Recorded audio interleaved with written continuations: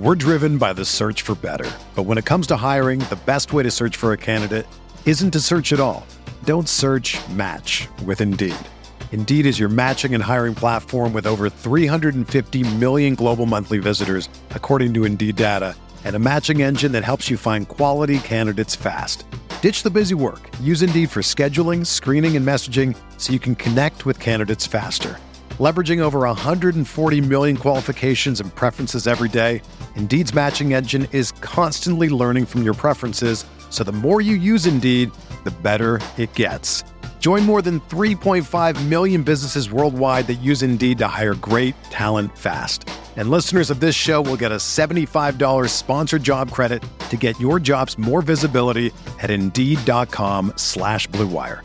Just go to Indeed.com/Blue Wire right now and support our show by saying that you heard about Indeed on this podcast. That's Indeed.com/Blue Wire. Terms and conditions apply. Need to hire? You need Indeed. This podcast episode is brought to you by Coors Light. These days, everything is go, go, go. It's nonstop hustle all the time. Work, friends, family, expect you to be on 24/7. Well, sometimes you just need to reach for a Coors Light because it's made to chill. Coors Light is cold lagered, cold filtered, and cold packaged. It's as crisp and refreshing as the Colorado Rockies. It is literally made to chill. Coors Light is the one I choose when I need to unwind. So when you want to hit reset, reach for the beer that's made to chill. Get Coors Light in the new look delivered straight to your door with Drizzly or Instacart. Celebrate responsibly. Coors Brewing Company, Golden, Colorado. Love a good deal? Sail into the season at Banana Republic Factory's Mega Labor Day Sale. Entire store 50 to 70% off. Dresses from $19.99. Polos from $16.99. Find your nearest store or shop online only at Banana Republic Factory. We're talking about my boy Amari Cooper and some playoff fantasy football tilts on this edition of RotoViz Overtime. Now let's kick it off.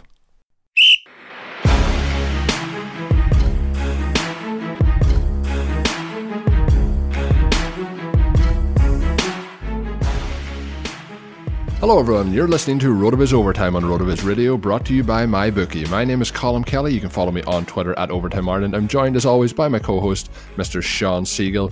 Sean, how's things? It's been an interesting week. I have really enjoyed week 14. Having some of the notes here about the crazy finishes from week 14, the Kansas City Chiefs getting that win late on didn't look like that was going to happen for a little bit of time against the Ravens, and the Patriots lost on a pretty crazy miracle play down in Miami. And if you look at how that affects the AFC, we had the Patriots looking like they were going to have an advantage over the Chiefs with a couple of minutes left to play in both games, and then it flipped completely. So really gives KC a massive upside edge in the AFC. But my season-long hopes kind of all crashed and burned as we entered week 14.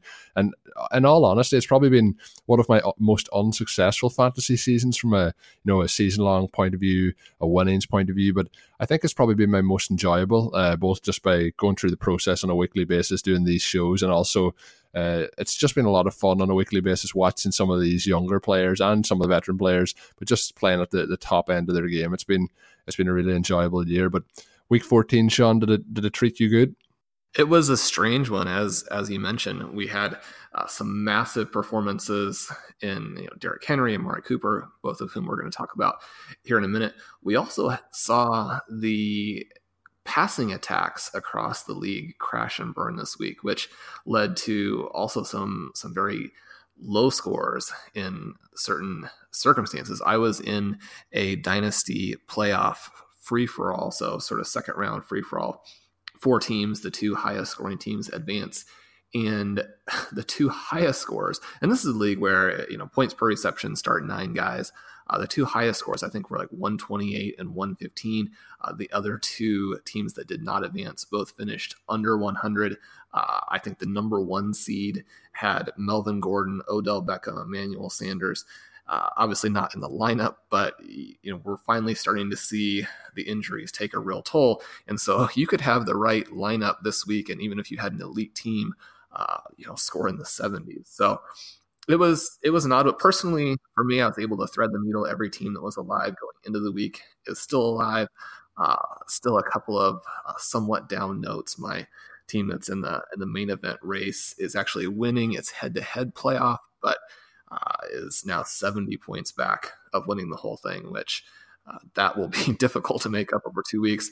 Also, since week 3 had been clawing back in the NFL 10 of death and finally retook the lead from Ryan Forbes last week, only to be outscored by almost 100 this week. So that will also be a difficult margin to overcome the final 2 weeks. A lot to go over. We've talked all season about these offensive juggernauts, and I think that for the most part, outside of Andrew Luck jumping back after the Colts' disastrous results the previous week, he jumped right back to the top. Patrick Mahomes was exactly who he always is, which is an almost impossibly good quarterback. But other than that, we had a lot of quarterbacks crash and burn this week. Yeah, and I did mention that it did crash and burn around me for my season long. The thing that strikes me sometimes is I have all these leagues with home leagues playing with a lot of my friends, and you're always looking for bragging rights there. I tend to always do terrible in those, so I put those at the top of my priority. But I'm just looking through some of my teams here, and one of the teams I'm actually in the playoffs this week, still alive and well, is an experts league, and I don't know how I've got into that experts league, but there's guys in there like Josh Hermsmeyer, you've got Brad Evans, Liz Loza, and much more. Pat Fitzmaurice, Melissa Jacobs, and somehow I've got myself into the playoffs there. So the leagues that you really want to win, and that's nothing against the type of leagues when you're in for a season-long league with other fantasy football analysts. It's when you can't win those ones against your friends where you have to listen to all off season long then about how bad your season finished off or the tough ones to take. But it was a really bizarre week. A lot of different parts with, we've seen some big quarterback performances with the like of Dak Prescott. I know a couple of the RotoViz guys actually done extremely well in DFS this week. Matt Jones and Todd Burrows both, I think, taking home $10,000 in 2 different DFS competitions. So I can't remember which one, but one of them definitely had Dak Prescott in there, who kind of took off in the fourth quarter. But we had that game with the Rams against the Bears, and between the two quarterbacks, pretty much nothing, and we had 7 interceptions between the two of them. So it's been a bizarre week. We've seen some more rushing from the rookie quarterbacks, particularly up in Buffalo, and it's just been a strange couple of weeks. The same with Monday Night Football, where we've seen Russell Wilson throw for under 100 yards. So just an odd week, but a really enjoyable one with lots of interesting stuff happening. We've talked all season about these offensive explosions, and certainly around the NFL environment, on TV, in the community, you hear about how difficult it is to play defense in the modern NFL. And I would like to flip that on its head and think about it from the other perspective of thinking about the past and how difficult it was to play offense in terms of fairness elements.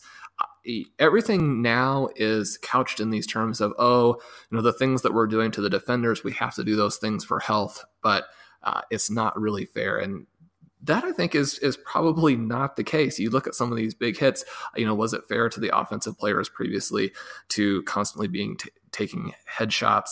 Was it fair to be held all the way down the field? Was it fair that as soon as you break out of this bear hug that you're called for offensive pass interference? And we still see plenty of that. If you're a Philadelphia Eagles fan, or if you're a Dallas Goedert owner, which you probably are not starting him, but he had an 80-yard, 75-yard touchdown overturned on a completely phantom offensive pass interference penalty. And we saw a few of those. There was one against Michael Crabtree in that Chiefs game where guys are coming out of their routes and being held by the defender. And then, as you change directions, that separation, just your arm goes out a little bit simply to maintain your balance as that guy loses his grip on you. Well, if that's going to be called offensive pass interference, I still think we potentially have room to go in a direction where it would be more balanced. And there's still plenty of defensive pass interference calls that are not made. I think people focus on, every week there'll be a play where a defender really has no chance, and the offensive guy goes low, the defender is coming in for a normal hit, their heads bang, or one of these phantom defensive pass interference penalties. And those do happen, and those obviously do benefit the offense, but we have a lot of things that still are not called. I don't think that's necessarily directly connected to what we had this week, maybe more of a weather situation. But if you're a fantasy owner of these quarterbacks or of the wide receivers attached to them, this was maybe the first real disaster week of the NFL season, where you mentioned Russell Wilson, 20 passes, 72 yards. Mitchell Trubisky, 30 passes, 110 yards. Jared Goff, 44 passes for 180 yards. And that's before all the interceptions they threw, as you mentioned. You have Case Keenum throwing for 40 plus more times, can't reach 200 yards. Matthew Stafford in a game where the Lions offense seemed like they just had no interest. 23 passes, 101 yards, right? So we go through some of these performances. In the Lions performance, the Broncos performance, those are not out of sort of the expectation for them. But those late games this week, if you went into the later portion of the weekend looking for games from Diggs and Thielen, certainly from your quarterbacks, from Tyler Lockett, Robert Woods, Brandon Cooks, the variety of Bears wide receivers there, I keep finding myself in this situation where I don't want to bench Allen Robinson, in part because it's double flex. So playing 5 wide receivers, you probably don't have a better option. Although Curtis Samuel at this point is basically outscoring him every week. But Allen Robinson, he has these targets, but man, they are bad targets. Every target 10 yards over his head. It's a deep target 10 yards over his head. And you're thinking, well, we know those targets are valuable targets, but if they're not even on the guy, and then the shorter targets, he'll have the deep defender inside his jersey. So a lot of targets to Allen Robinson, but if you are not having a chance to watch those Bears games, or if you watch this week and you're thinking, well, I hope that's not how it always is, that's how it's been for a lot of this season. The defenders are swallowing him up. So hopefully as we go into week 15, week 16, if you're down in a race for the grand prize, or if you snuck out a quarterfinal win this week, certainly hoping that we can get some bigger results from some of these other players and maybe counteract the monster performances that we did see, which we are going to talk about in the second quarter. It is good. Yeah, we're jumping into the second quarter and we're talking about, I guess we'll call him my boy. It's Amari Cooper. And just when you were on the talking before we get into Cooper, he's getting targets and they are very usable. You made a good point on the targets there too, Robinson. He is getting the targets. But like a lot of people this week were very high on Chris Godwin, and for the right reasons down in Tampa. But he, I believe, it was either 11 or 12 targets this past week, and only one of them was deemed to be a catchable target, which he did catch. So sometimes those targets... They're not all created equal, let's just say that. But another target that possibly wasn't created equal was at the end of the Dallas Cowboys game against the Philadelphia Eagles, where it could have been a pick six going the opposite way for the Cowboys. The ball ricocheting off the defender into Cooper's hands. He takes it in for the touchdown. He did finish the game 13 targets, 10 receptions, 210 receiving yards, 3 touchdowns. It just goes on and on. A monster game. If you faced off against him this week, you probably did not win. If you had him in your team, it likely helped you immensely. I actually seen a couple of teams this week. I'll be talking later on in the show about players that may not have been started in the dynasty or in the fantasy playoffs, and one of those guys is Derrick Henry. But I've seen a couple of lineups going around on Twitter with Cooper and Henry in the lineup. So apologies to anyone that went up against that combination this week. But Cooper, we talked about him, early in the season. I talked about the possibility of him, potentially being the wide receiver one, and that was obviously the situation when he was in Oakland. But I've never doubted the talent or the ability, but as we've seen in Oakland actually getting a win this week against the Steelers, there is a situation going on there where it was not a good place for Cooper to be. He's moved out. He's now in Dallas, and there's huge upside coming from what he's been able to show. Obviously, he was a number 4 overall pick a couple of years back. He has 2 1,000-yard seasons. He's likely to hit 1,000 yards this season. He's not that far away from it. So just a tremendous upside. I think we did touch on it a couple of weeks ago too, Sean. We said he could potentially be a league winner. And with his performance over the last couple of weeks, I think that could truly be the case. Are you surprised at how quick this bounce back has been? I know we talked about him mid-season that it had been a really bad year, and we kind of looked at it though that he had 2 or 3 big games where he had got over 100 yards or even up over 150 yards. We talked about that we could see him, in 2019 having a bounce back, but just how quick this has been. And the development on the Cowboys offense has been quite incredible. The help he's given to Dak, who had the run of under 200-yard games for, I think it was up as far as 10 games at the time.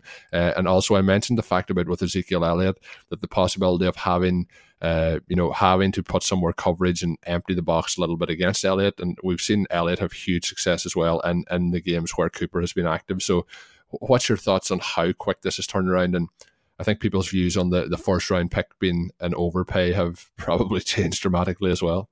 I'm surprised but not shocked about Cooper's performance, because I think that we still had a sense that this was the guy that he is. I mean, he's a big guy who runs great routes, has fantastic speed after the catch, was a person who was selected number 4 overall, but unlike maybe John Ross, Mike Williams, a couple of those guys picked in the top 10 a couple of years ago, Amari Cooper deserved to be picked where he was. And so then he goes out and he has these 2 1,000-yard seasons to start his career. You don't see that, and then players simply disappear.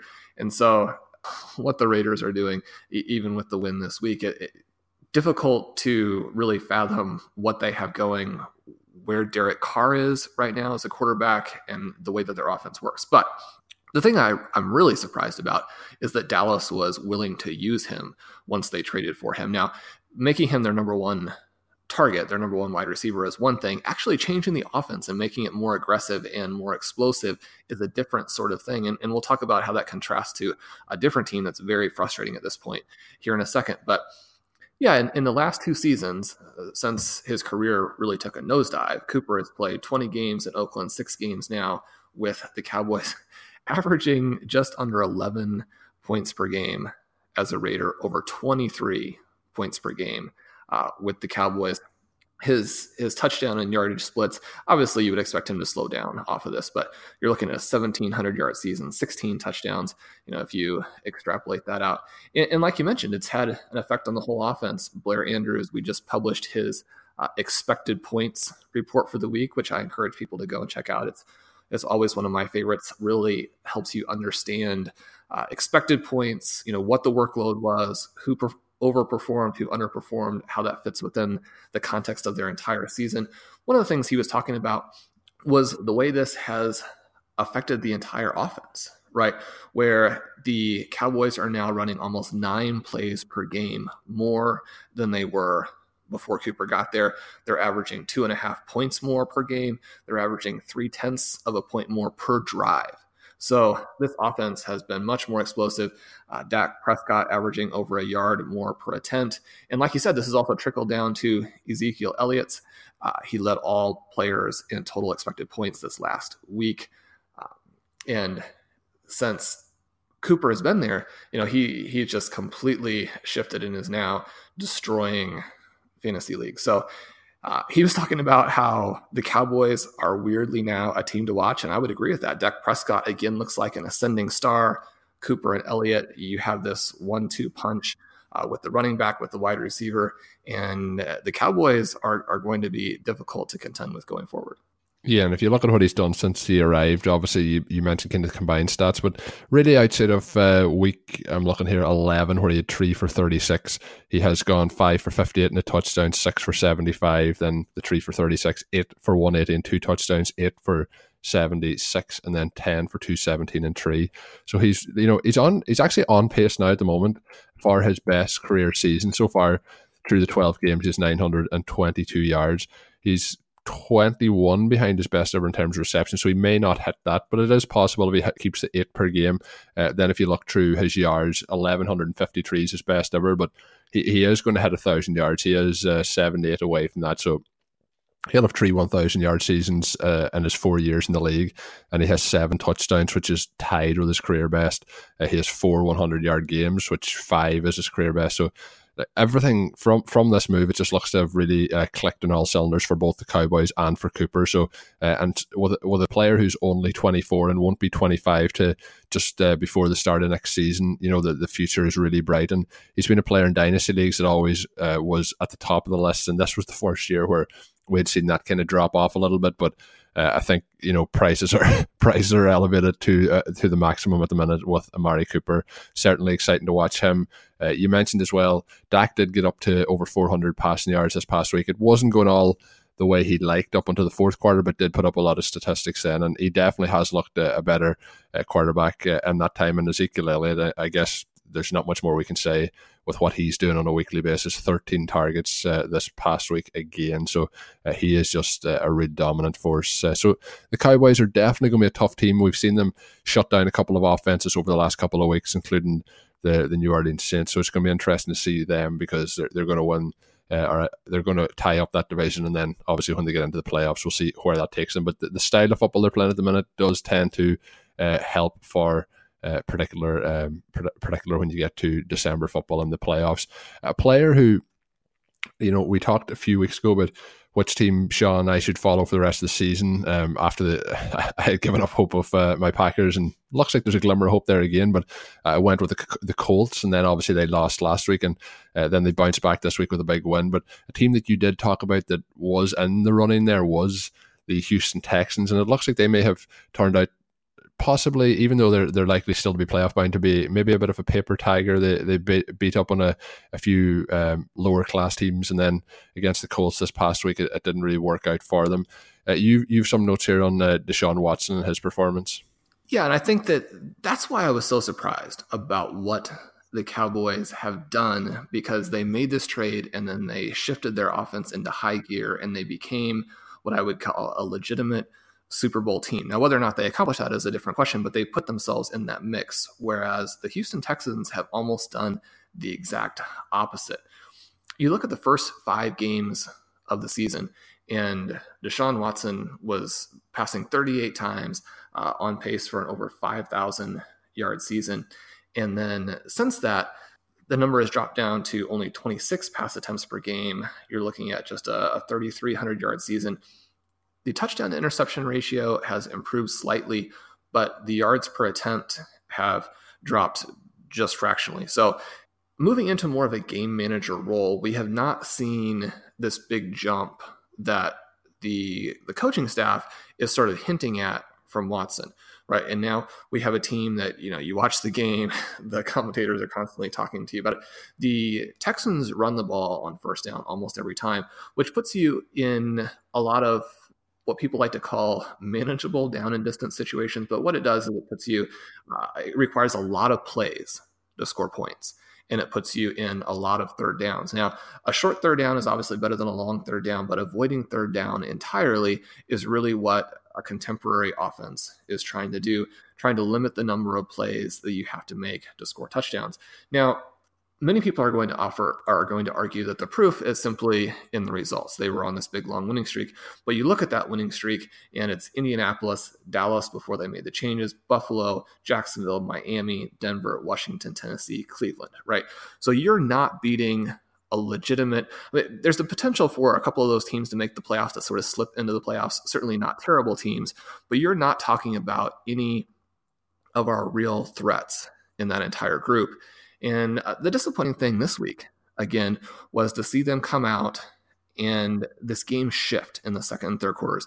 And I broke this down in a lot more detail in the 15 if folks are interested. But the Colts shifted, went on the attack, threw a bunch of passes, scored points, took this game from a 7-0 deficit to a 24-14 lead.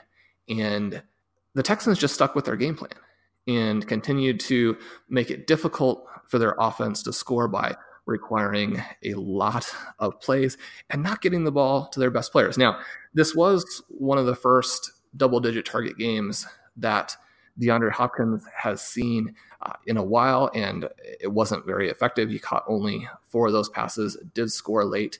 But the difference between what the Cowboys are doing with Amari Cooper and what the Texans are very frustratingly doing now with DeAndre Hopkins is simply the Cowboys are using their star. Hopkins started the season with 5 consecutive double-digit target games, has only 3 since. During that stretch, 3 100-yard games, only 1 since. And when you have a weapon like that, I certainly strongly prefer what the Cowboys are doing and their trajectory of that team versus what the Texans are doing currently. Yeah, and I'm going to hit you with another thought just before we get into halftime here. With that game, it did look like the Texans were going to win. Like, you know, the first two quarters looked like it was going to be pretty easy for them to handle the Colts. And as you mentioned, the Colts changed it up. But the one key I would take, and me and Dave Cabin talked about this on a couple of the Road of His Lives, and I know Will Fuller's a player he's a huge admirer of, but he talked about last season, and he talked then again about this season. And if you look at the splits with Deshaun Watson without Will Fuller, there is a drastic difference between his overall performance with and without Fuller. So I think it can't be underestimated the difference with Fuller out of that lineup and how much it's affecting this team. Do you think that is arguably the key difference, or do you think it's just that the coaching has changed? So I think since he went out in week 8, we've seen a real decline in this team, even though they've continued to win, and it has been against lower standard opposition. Definitely. Will Fuller is one of the more underrated players in the entire NFL. And some people would argue that if you are not available, if you're constantly hurt, then there's a limit to how much credit you can get. And there's certainly some truth to that. But when Will Fuller is out there, that is a different offense. They do feel more comfortable going on the attack. It's just frustrating when you have a player like Hopkins and you know what he is capable of. Even when he's getting a lot of extra attention from the defense, you certainly would like to see them continue to use him. But I agree 100% with Dave. Will Fuller is, he may be a top 10 NFL wide receiver. So to lose that, obviously you lose a lot.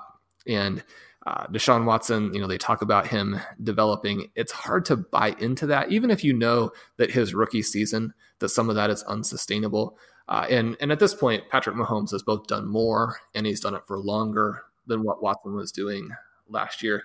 But if you went into next season and halfway through the year, the Chiefs throttled it down and ran a lot more with guys like Ware, guys with Williams, players who are good but not elite running backs. That's one of the frustrating things with the Texans is if you have an Ezekiel Elliott or you have a Todd Gurley, you have a Saquon Barkley, people are not going to be complaining a bunch when you're running the ball.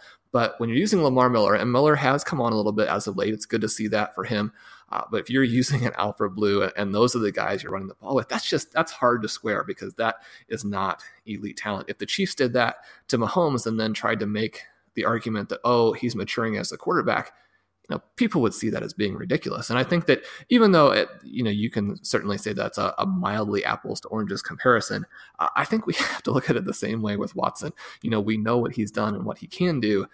For what he's doing now to be considered a development, I struggle with that as the evaluation. So this week's show is once again brought to you by MyBookie. They have been the sponsor of the show all season long, and we continue to thank them for their loyal support. I, like a lot of the other RotoViz hosts, use the service at MyBookie because we do trust them. We've been talking about it for weeks on all the shows. They continue to provide the best odds, the best offers, and everything that goes along with it, along with the fantasy props that they have, along with the in-game props, the in-game wagering. Everything they have is very, very simple to use. One of my favorite things about them is using the app or the online website while the games are on. Get some action on while it's live. Sometimes your fantasy games aren't going all that good, and you can have a little bit of action to make the games a little bit more interesting. So whether you're an expert or a rookie, you should be betting at MyBookie. If you like to bet a little and win a lot, it's definitely a spot that you can be able to do that. All you have to do to get a 50% sign-up bonus right now is head on over to mybookie.ag, sign up and use the code RotoViz. When you sign up, your first deposit will be matched with 50% sign-up bonus. Once again, that code is RotoViz. You play, you win, you get paid. So, Sean, we're getting into the third quarter now, looking into some of the topics. This episode is brought to you by Decoy Wines of Sonoma, California. As you gather with family and friends this summer, experience the best of wine country with Decoy by Duckhorn. Winemaker Tyson Wolf spends every vintage focused on harvesting grapes and crafting wines from the finest vineyards. Whether it's our flagship Cabernet or crisp and refreshing Rosé, Decoy has just the wine for your discerning taste. Ask for us at your local wine shop or visit decoywines.com/celebrate to locate our wines near you. Whether you're firing up the grill, hosting an alfresco get-together, or enjoying the warm summer nights, let Decoy by Duckhorn elevate your occasion.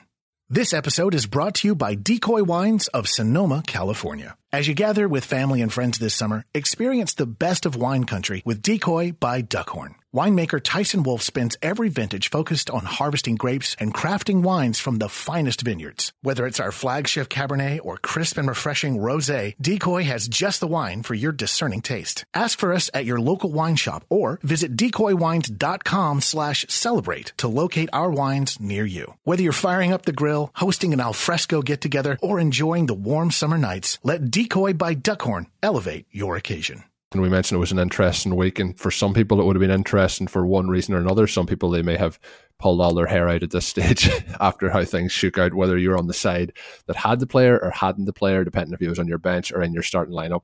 Two of the players this week that I think would have tilted some players, and that was Derrick Henry and Jarvis Landry.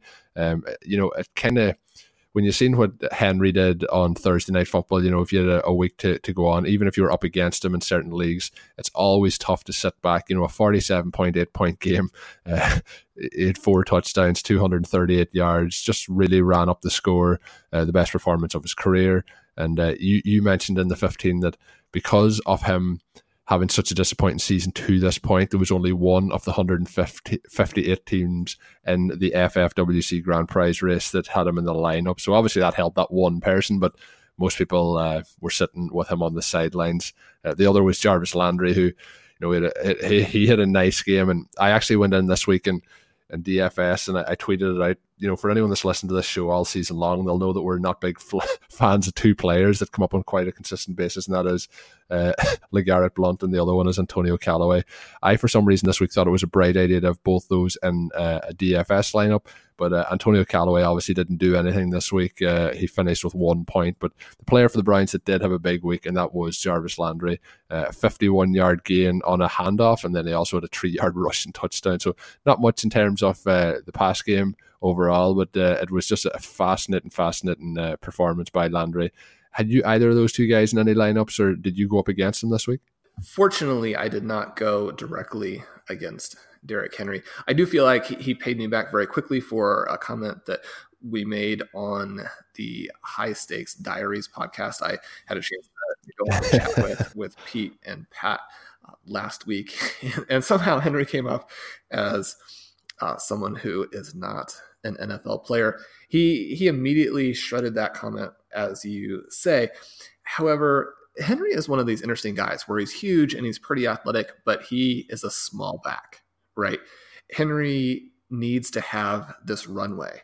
And if he gets the runway, then he can be like Chris Johnson. He doesn't have Chris Johnson's speed, but when you're dealing with someone of that size, 20, 30 yards down the field, it can be difficult to tackle him at that point. Although a few of these plays, the Jaguars defense looked like they were trying to send the message to management that they wanted a complete clearing of the coaching staff. This was the Jaguars version of what Aaron Rodgers did the previous week, where maybe it wasn't flagrant. Although anytime you allow Derrick Henry to score almost 50 fantasy points, that's not as flagrant as it gets. You didn't have people on the field and not playing, but this tackling performance was not great. Henry, if he gets to the second level, he can be a very good player. Just for a big back, he doesn't have really any lateral ability, and he doesn't have push the pile ability. So he doesn't hit and move guys. And we see that with Blount as well, where he's actually a small running back in terms of stylistically what he does. He has quick feet. If the hole is there, he can move it. That's one of the frustrating things about seeing the Lions through so much of the year use him instead of Kerryon Johnson around the goal line, is that Blount really actually needs the space. He's not great at pushing the pile. At this point, really just doesn't have a role in the NFL.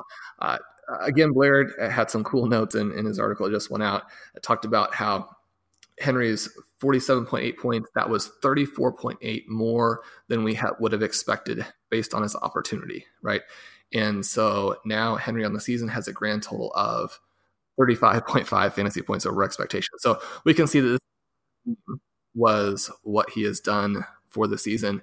Coming into that, we were basically getting nothing from him on either a points or an efficiency perspective.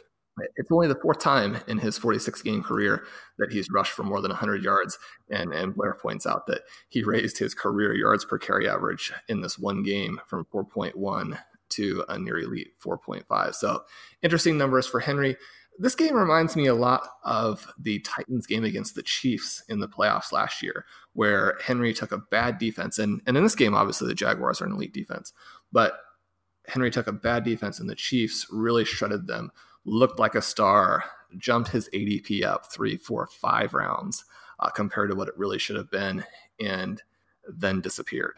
And so it'll be interesting to see how the Titans play going forward, if he's able to sustain any of this. Certainly for owners, you have to be excited that a game like this, even if it doesn't actually change who the player is, the coaching staff now is going to feel more incentive to really try and get him going, get him some more touches. So I would think he would be very playable over the next couple of weeks. Yeah, and I mentioned as well that Landry didn't do much in the passing game this week. He did actually almost complete a 31-yard touchdown pass to Nick Chubb, even though he probably shouldn't have thrown it into the coverage that was in place at the time. But he did actually catch a long touchdown, 51-yard strike by Baker Mayfield in the first half of the game. So one of the nicest throws I've seen Mayfield have, and he's actually been playing really well over the last couple of weeks. So the Browns look to have a quarterback there moving forward. But with Landry, we were obviously talking him up quite a bit in the offseason. We were both have him on a lot of our rosters, but this game obviously for me certainly coming a little bit too late in the year.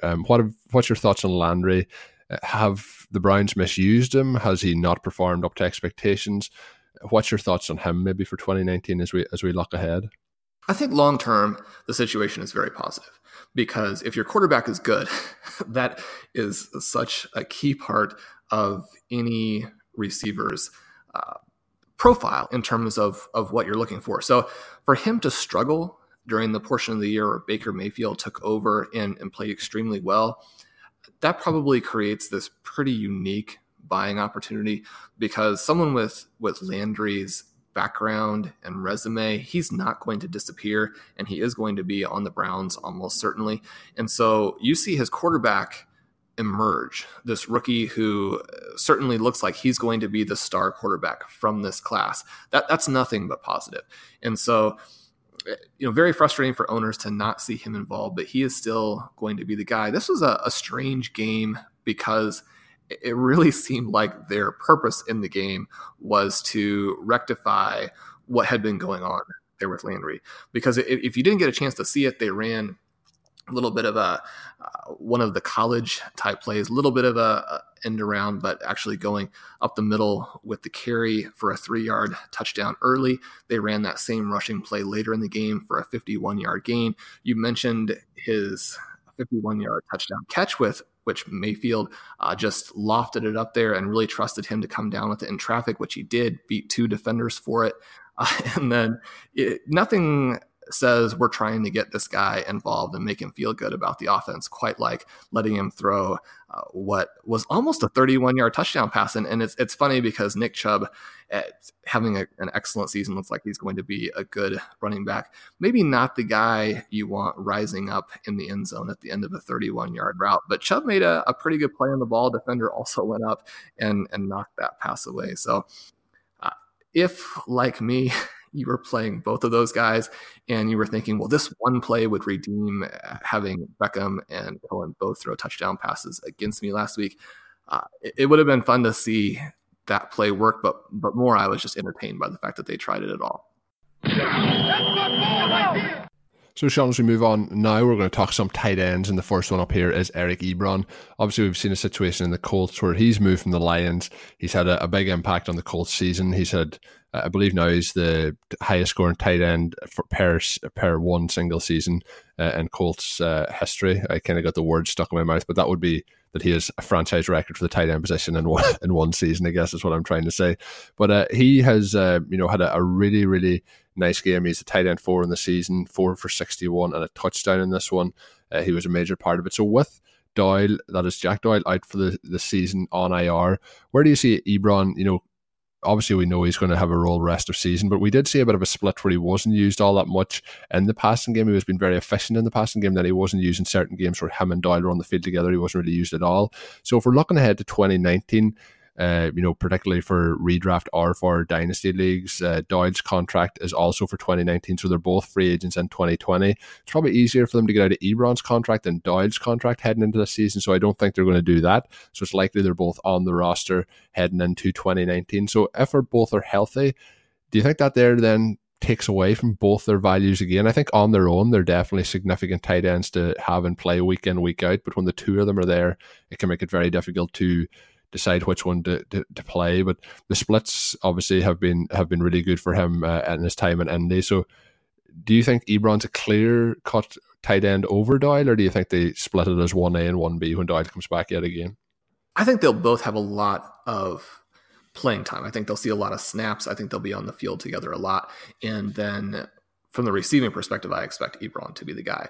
Now, he still does those things that were so frustrating for the Detroit Lions. He still drops passes where there's no one around. He had one of those plays in this particular game where he made a couple of nice moves down the seam, gets a big gain. They come back to him on first down, and no one within 10 yards of him just knocks the pass down as opposed to hauling it. So he has these problems with drops. On the other hand, he's such a weapon, right? Perhaps didn't deserve to be picked number 10 overall, doesn't have quite that talent level, isn't quite that athletic, but he's a big guy with speed, right? And that's a huge element for these offenses. I think what we saw when Doyle came back was that the Colts are trying to find their identity on offense. I think as we go forward, that it will continue to be more and more around Andrew Luck again as he starts to come on. He was fantastic in this game. T.Y. Hilton looked uncoverable, but when they were covering him, Andrew Luck threaded some passes in there where there was no daylight between Hilton and his defender. Hilton snagged the ball. They continued to move. This is going to be a high-powered offense, I think. And Ebron should be a part of it. And this is just another miss by the Detroit Lions. You know, I joked that internal evaluations are difficult for the Lions because you always have to ask yourself this hard question. Was this pick and the failure of this pick, is this bad drafting or bad coaching, right? Because you look at Eric Ebron and you're thinking, this should have been Odell Beckham. This is a bad pick. This is a bad evaluation. Then he goes somewhere else. And it's not like you're suddenly, we should have, picked him ahead of Odell Beckham. But maybe we shouldn't have let him go to the Colts. Maybe we should have had a better offense in place. Maybe we should have used him properly because now Eric Ebron looks like the guy we thought we were going to get, right? In 55 career games with the Lions, he averaged 8.5 fantasy points per game. In his 12 with the Colts, he's over 16.7. Right. So you're seeing him almost double his fantasy output. And while fantasy output doesn't track 100% with reality value, it tracks pretty close. And Ebron now is a big part of the Colts. Do you like him up where he's scoring? I mean, he's still a young guy. He came into the NFL very, very young, which was one of the reasons why the Lions targeted him where they did. Number 4 tight end on this season. Clearly Kelsey and Ertz are the 1 and 2 guys. But then, we're going to talk about Kittle here in a second. Where do you come down in this next tier, both for, what you might consider 2019 redraft and then longer term? And you mentioned his age, he's just 25 years old. So it does take tight ends that time to develop. And that's something I always touch on, 3rd, 4th year for tight ends. Obviously, he's in his 5th year, and if you take into the consideration the age that he is.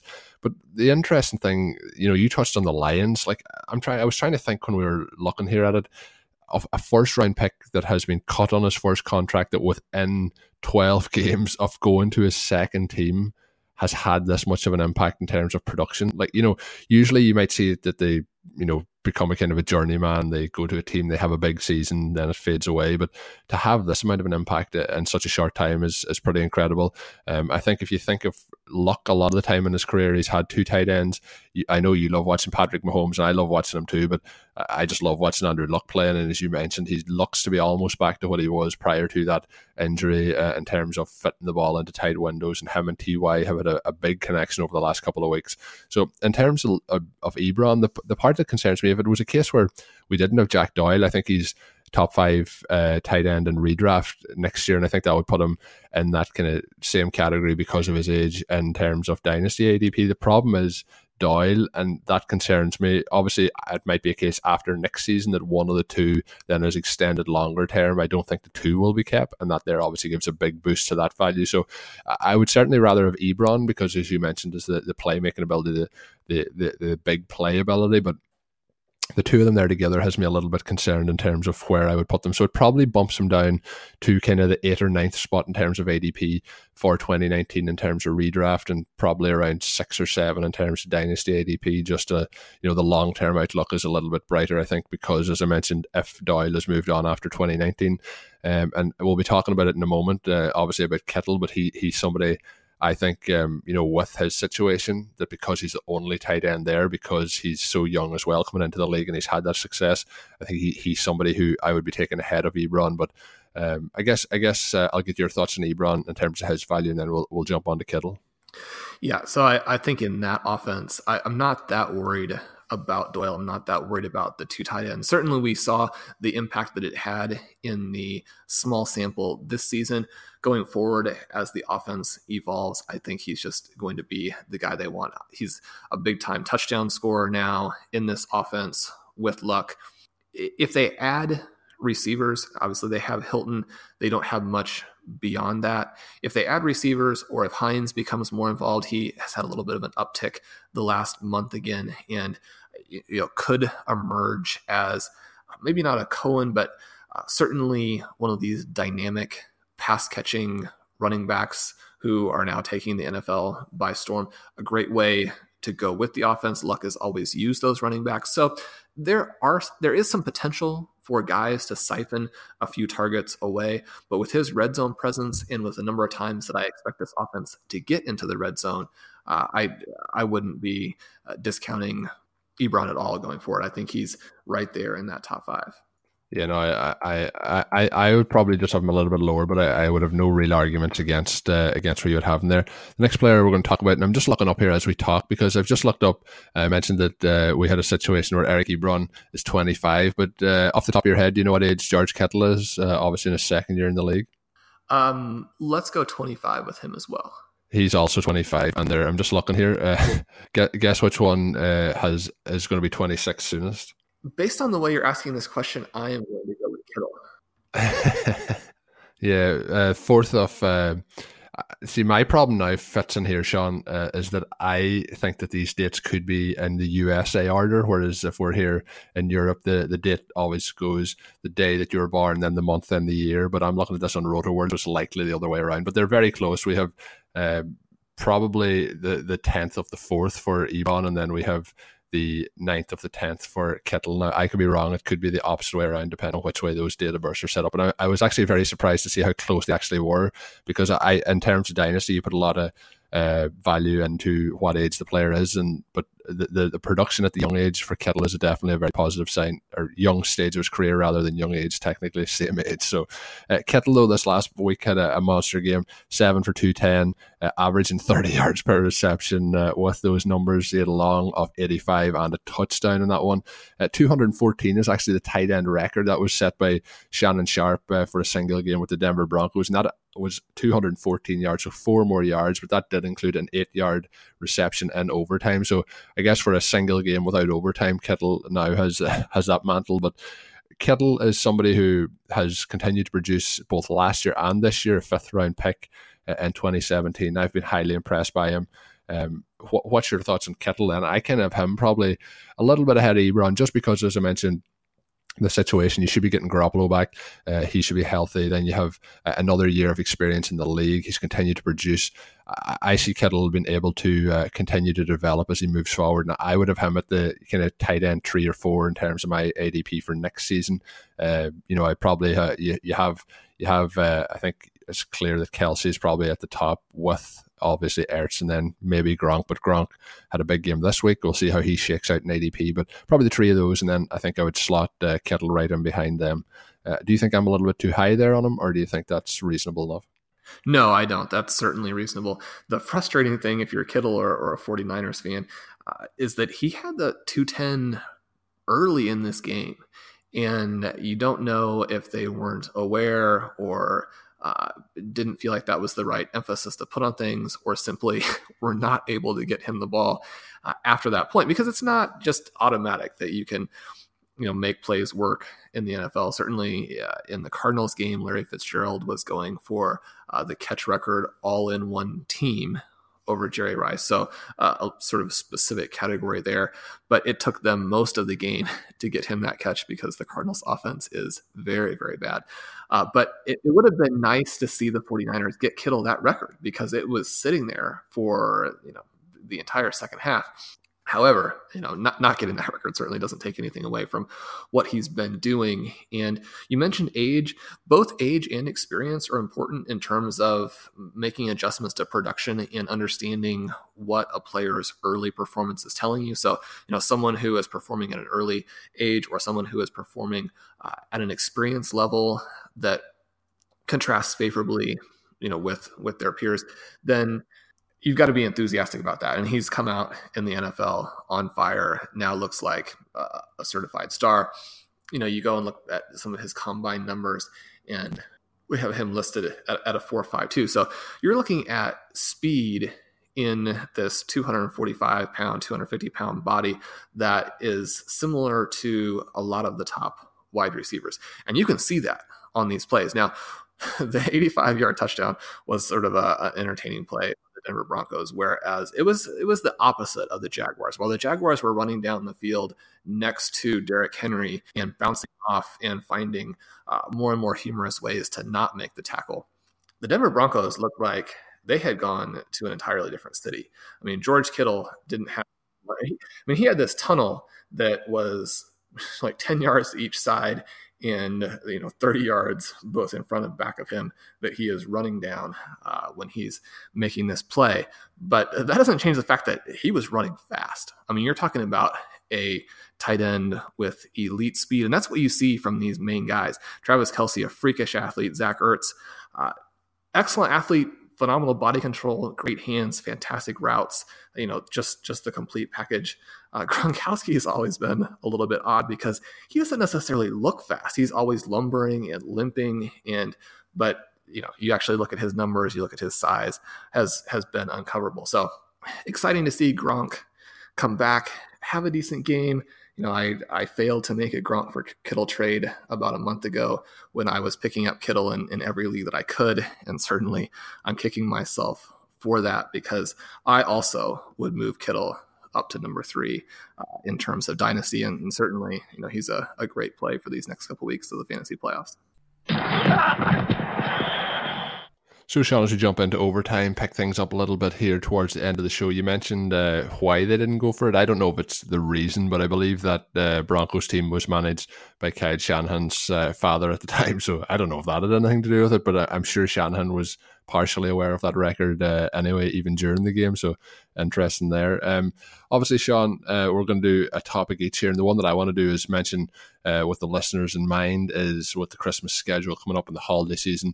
All the shows will be updating the listeners on those podcasts as to what the schedule will be. Some shows are finishing up in the week 16 schedule. Some of them are 17. Some of them are going all the way through the Super Bowl. We will be pushing our way on for the next foreseeable couple of weeks anyway, and the rest is some of the shows like the Tradecast not going all off season long. So lots of different announcements will be on the individual shows, and that will be including the holiday schedule and the end of season schedule. So a lot of great work put out by the team this season, and I have to thank each and every one of the hosts for the great work they do. Obviously, working behind the scenes, they help make my job a lot easier with all the great work they do throughout the week. So it's a big shout out to all of those. And I listen into all the shows on a weekly basis. But I have to say, for anyone that hasn't checked out the High Stakes Diaries, Sean did touch on it a little bit earlier, but with Pete Overzet and Pat Corain, it's a fun show to listen along to because it's just not your typical dynasty show.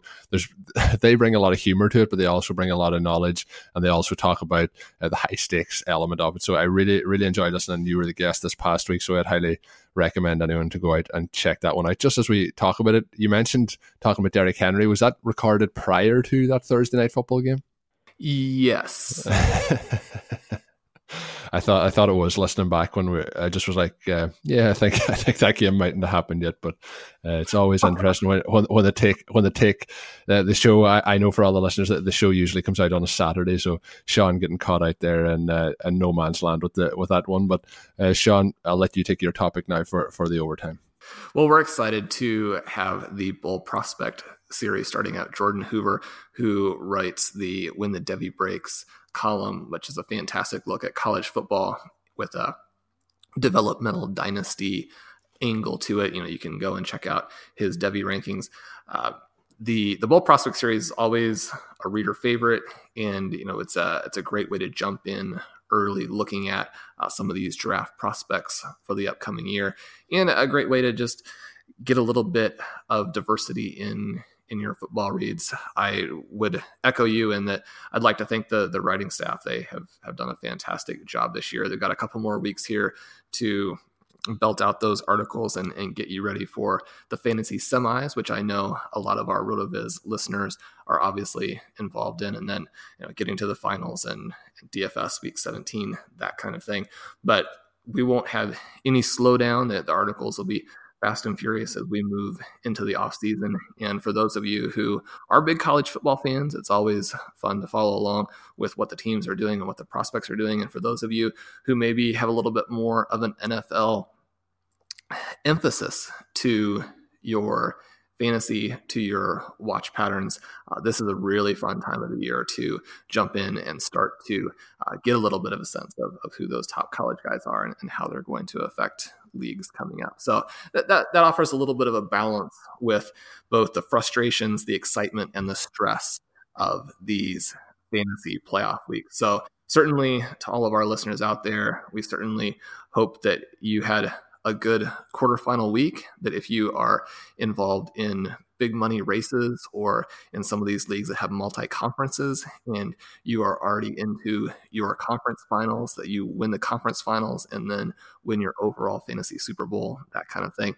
But certainly looking forward to another exciting week 15.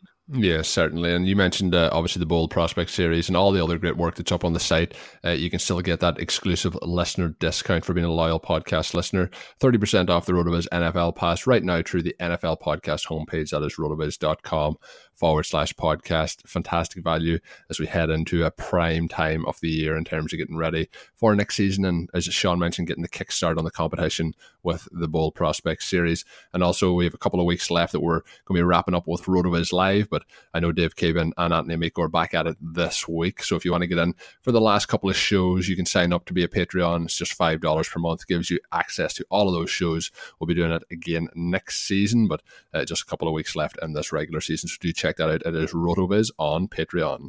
Just to check in again and remind people who may not be aware, folks who sign up for RotoViz Live, they're not just getting a show. It's an interactive experience where they can work with the guests, they can ask questions, they are a part of what you guys are doing there on Sunday mornings. Yeah, absolutely. So it's, you can ask the questions, so you can come on the screen. I have noticed that some of the guys, I don't know if it's that they haven't got their hair tidied up, but some of the listeners like to ask the questions through text rather than come on the screen. But that is an option. You can jump on. It's a video show. Usually myself, Dave, or Anthony Amico. We've had Blair on a couple of the shows. I did a show with Hassan. So we get all the guys involved. And it's this year's kind of been a learning experience as we develop our way through our first kind of interactive show on a weekly basis, but it is something that we plan to do next season as well. I think we'll be each week it's getting better and better, and the finished product has been a lot of fun to do, just answering all the questions as we head into setting lineups, DFS, everything covered on a weekly basis. So definitely do check that out. And Sean, with that and everything else we've talked about, it's been a long show. It's been a fun show. I think it's really flown by. I've actually been surprised when I looked at the time. It's been a phenomenal amount of good information. So with that, we're going to wrap it up. This has been Overtime on RotoViz Radio. My name is Colm Kelly. You can follow me on Twitter at Overtime Ireland. My co-host, as always, is Sean Siegel, who you can follow on Twitter at FF_contrarian. And until we're back next week with another one, have a good one. Thank you for listening to Overtime on RotoViz Radio. Please rate and review the RotoViz Radio podcast on iTunes or your favorite podcast app. Contact us via email at rotovizradio@gmail.com and follow us on Twitter at RotoViz Radio. And remember, you can always support the pod by subscribing to RotoViz with a 30% discount through the RotoViz Radio homepage, rotoviz.com/podcast. This episode is brought to you by Decoy Wines of Sonoma, California. As you gather with family and friends this summer, experience the best of wine country with Decoy by Duckhorn. Winemaker Tyson Wolfe spends every vintage focused on harvesting grapes and crafting wines from the finest vineyards. Whether it's our flagship Cabernet or crisp and refreshing Rosé, Decoy has just the wine for your discerning taste. Ask for us at your local wine shop or visit decoywines.com/celebrate to locate our wines near you. Whether you're firing up the grill, hosting an alfresco get-together, or enjoying the warm summer nights, let Decoy by Duckhorn elevate your occasion. Love a good deal? Sail into the season at Banana Republic Factory's Mega Labor Day Sale. Entire store 50 to 70% off. Dresses from $19.99. Polos from $16.99. Find your nearest store or shop online only at Banana Republic Factory. Sugar Ray Leonard, Roberto Duran, Marvelous Marvin Hagler, and Thomas Hearns. Legends, whose four-way rivalry defined one of the greatest eras in boxing history. Relive their decade of dominance in the new Showtime sports documentary, The Kings, a 4-part series premiering Sunday, June 6th, only on Showtime. When you need mealtime inspiration, it's worth shopping Kroger, where you'll find over 30,000 mouth-watering choices that excite your inner foodie. And no matter what tasty choice you make, you'll enjoy our everyday low prices, plus extra ways to save, like digital coupons worth over $600 each week. You can also save up to $1 off per gallon at the pump with fuel points. More savings and more inspiring flavors make shopping Kroger worth it every time. Kroger, fresh for everyone. Fuel restrictions apply.